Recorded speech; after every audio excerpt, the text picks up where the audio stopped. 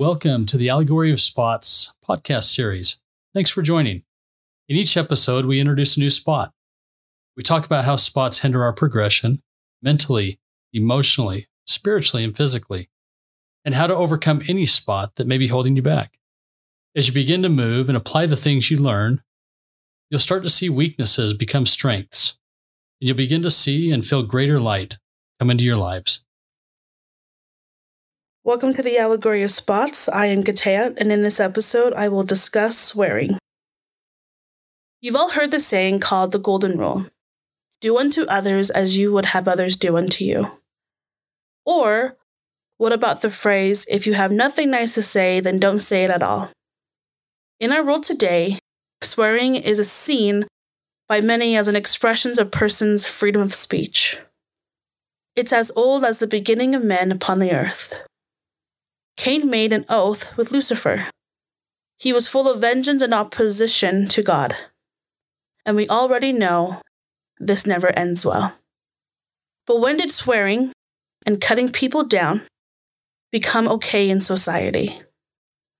The answer is when society started to accept false truths for themselves. We all want to live in a world where there is no crime, hate, or prejudice. But it begins one person at a time. Then from that person to the family, and from that family to others. And it begins with the way we speak to one another.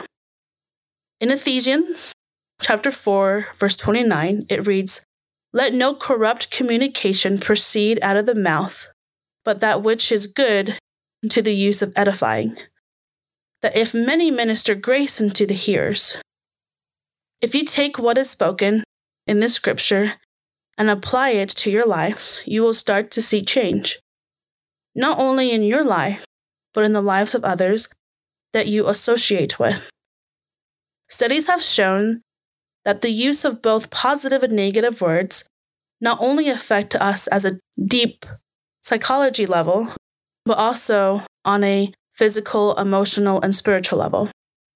Let's lift each other up, not drag each other down, by hurtful words that we can't take back. With each spot we discuss, we encourage you to cast off that spot and keep casting it off until it no longer has the ability or effect on you or attach itself to you. And so it is with the spot of swearing. Remove it from your life. Be the person that lifts another, not the person that puts another down. At the end of each episode, you'll hear us repeat the steps on how to remove your spots. It's simple. There are 4 steps in the process. Number 1, start by making a comprehensive list of all the things in your life that you need to get rid of, or repent of, or even be healed from. You'll know when your list is complete when you feel you've included all the items that come to mind. Number 2, take an inventory of what you're feeding your spirit, because what you feed your spirit is what feeds your flesh. Your body will follow your spirit. Number 3, now that you've identified the spots, let's get rid of them or cast them off. And here's how you do that. Present your list to God through prayer. Ask Him for help. Ask Him to remove your spots, to literally take them from you.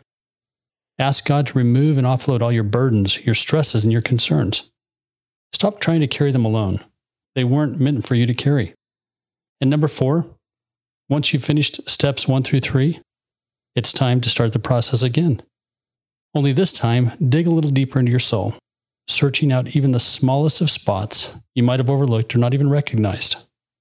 Ask God to reveal them. He has a way of bringing them to the surface.